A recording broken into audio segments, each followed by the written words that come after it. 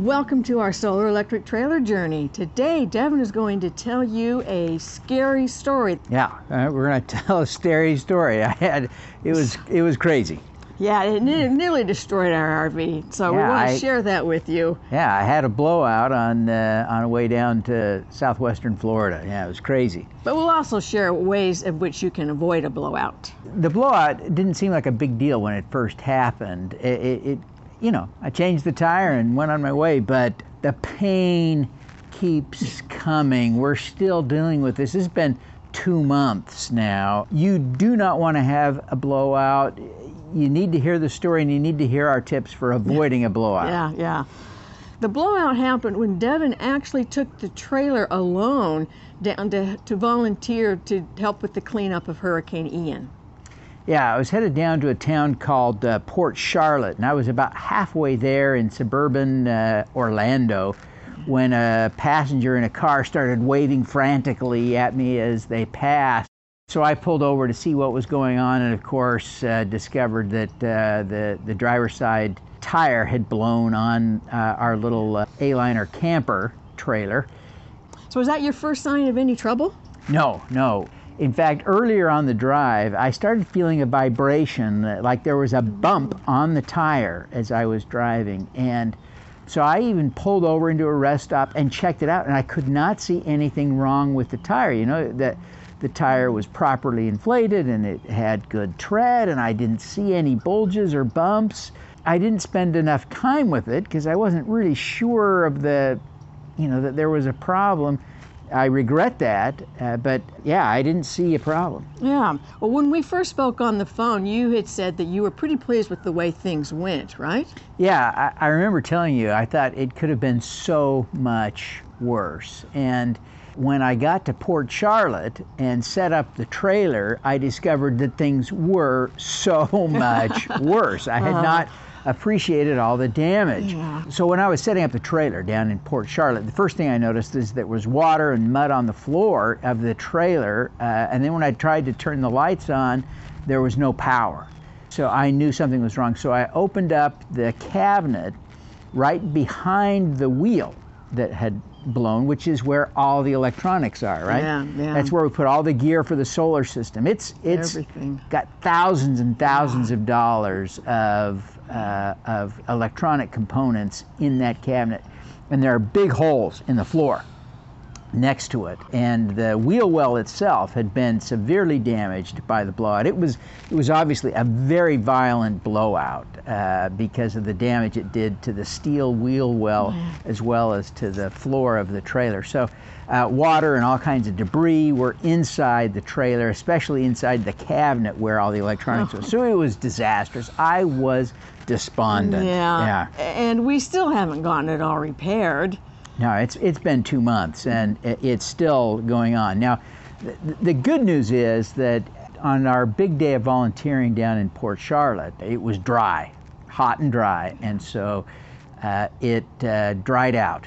And so when I got back into the trailer that night and tried the lights again, it worked. The system worked. It had dried out, and it worked. So not everything died as I had feared, but there's still all the holes, the damage. It all needs to be repaired, and we're still working to get that repair done. You just can't get it done instantly, we're finding. Yeah, it's going to be a process, but we are working on it. Now, we always check the tire pressure. Every time we take that trailer out, we check the tire pressure. So what do you think happened? Yeah, so as you say, the number one cause of blowouts is tire pressure, right? And surprisingly, to me at least, the problem is worse when the tires are underinflated. It's not that the tire pops in the traditional sense of like popping a balloon that's overinflated. The stress that is caused by being underinflated causes the tire to fail catastrophically more often. And so, yeah, you have to have the tire properly inflated, but it was properly inflated, so that clearly was not the problem. The second issue is tires that are worn out, right? So if there's no tread left, that is really an issue. But our trailer is about 10 years old now, and we bought it when it was 9 years old, and we probably used it more since we bought it than it had been used up to that point. The tires had perfect tread. They were almost new out of the shop to look at the tread.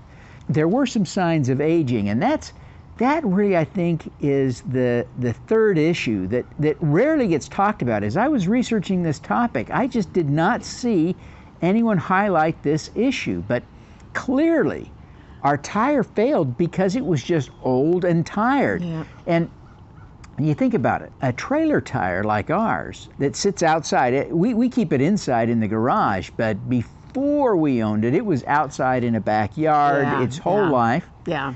And it had the weight of the trailer on it all those years. So it had weather and weight, plus a few miles on it. It was far worse off than the tread alone indicated. So that's really, I think, this third key that, again, people just don't talk about enough.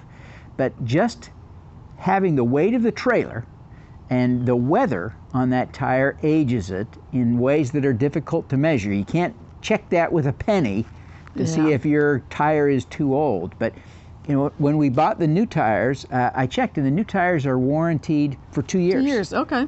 2 years, so... Just 2 years. Yeah, that's telling you tires are not intended to last forever, and 9 years of being outside holding the trailer up was too long for ours. So they were, and so they failed. So I think that's the key, is to make sure that you get new tires periodically. Well, that was a hard way to learn that lesson. Yes. Oh my gosh. Yeah. An expensive way to learn that lesson. Yeah. And now we can't use the trailer until it gets fixed. Yeah. So insurance is helping out a little bit, but we would have been so much better off financially to just replace those tires. Yep. And we thought about it. Yeah. We thought about it and didn't do it. I regret that tremendously. That was a big mistake. Yeah, so don't ever put that off. So let me recap your tips on how to prevent a blowout. 1, always check the tire pressure.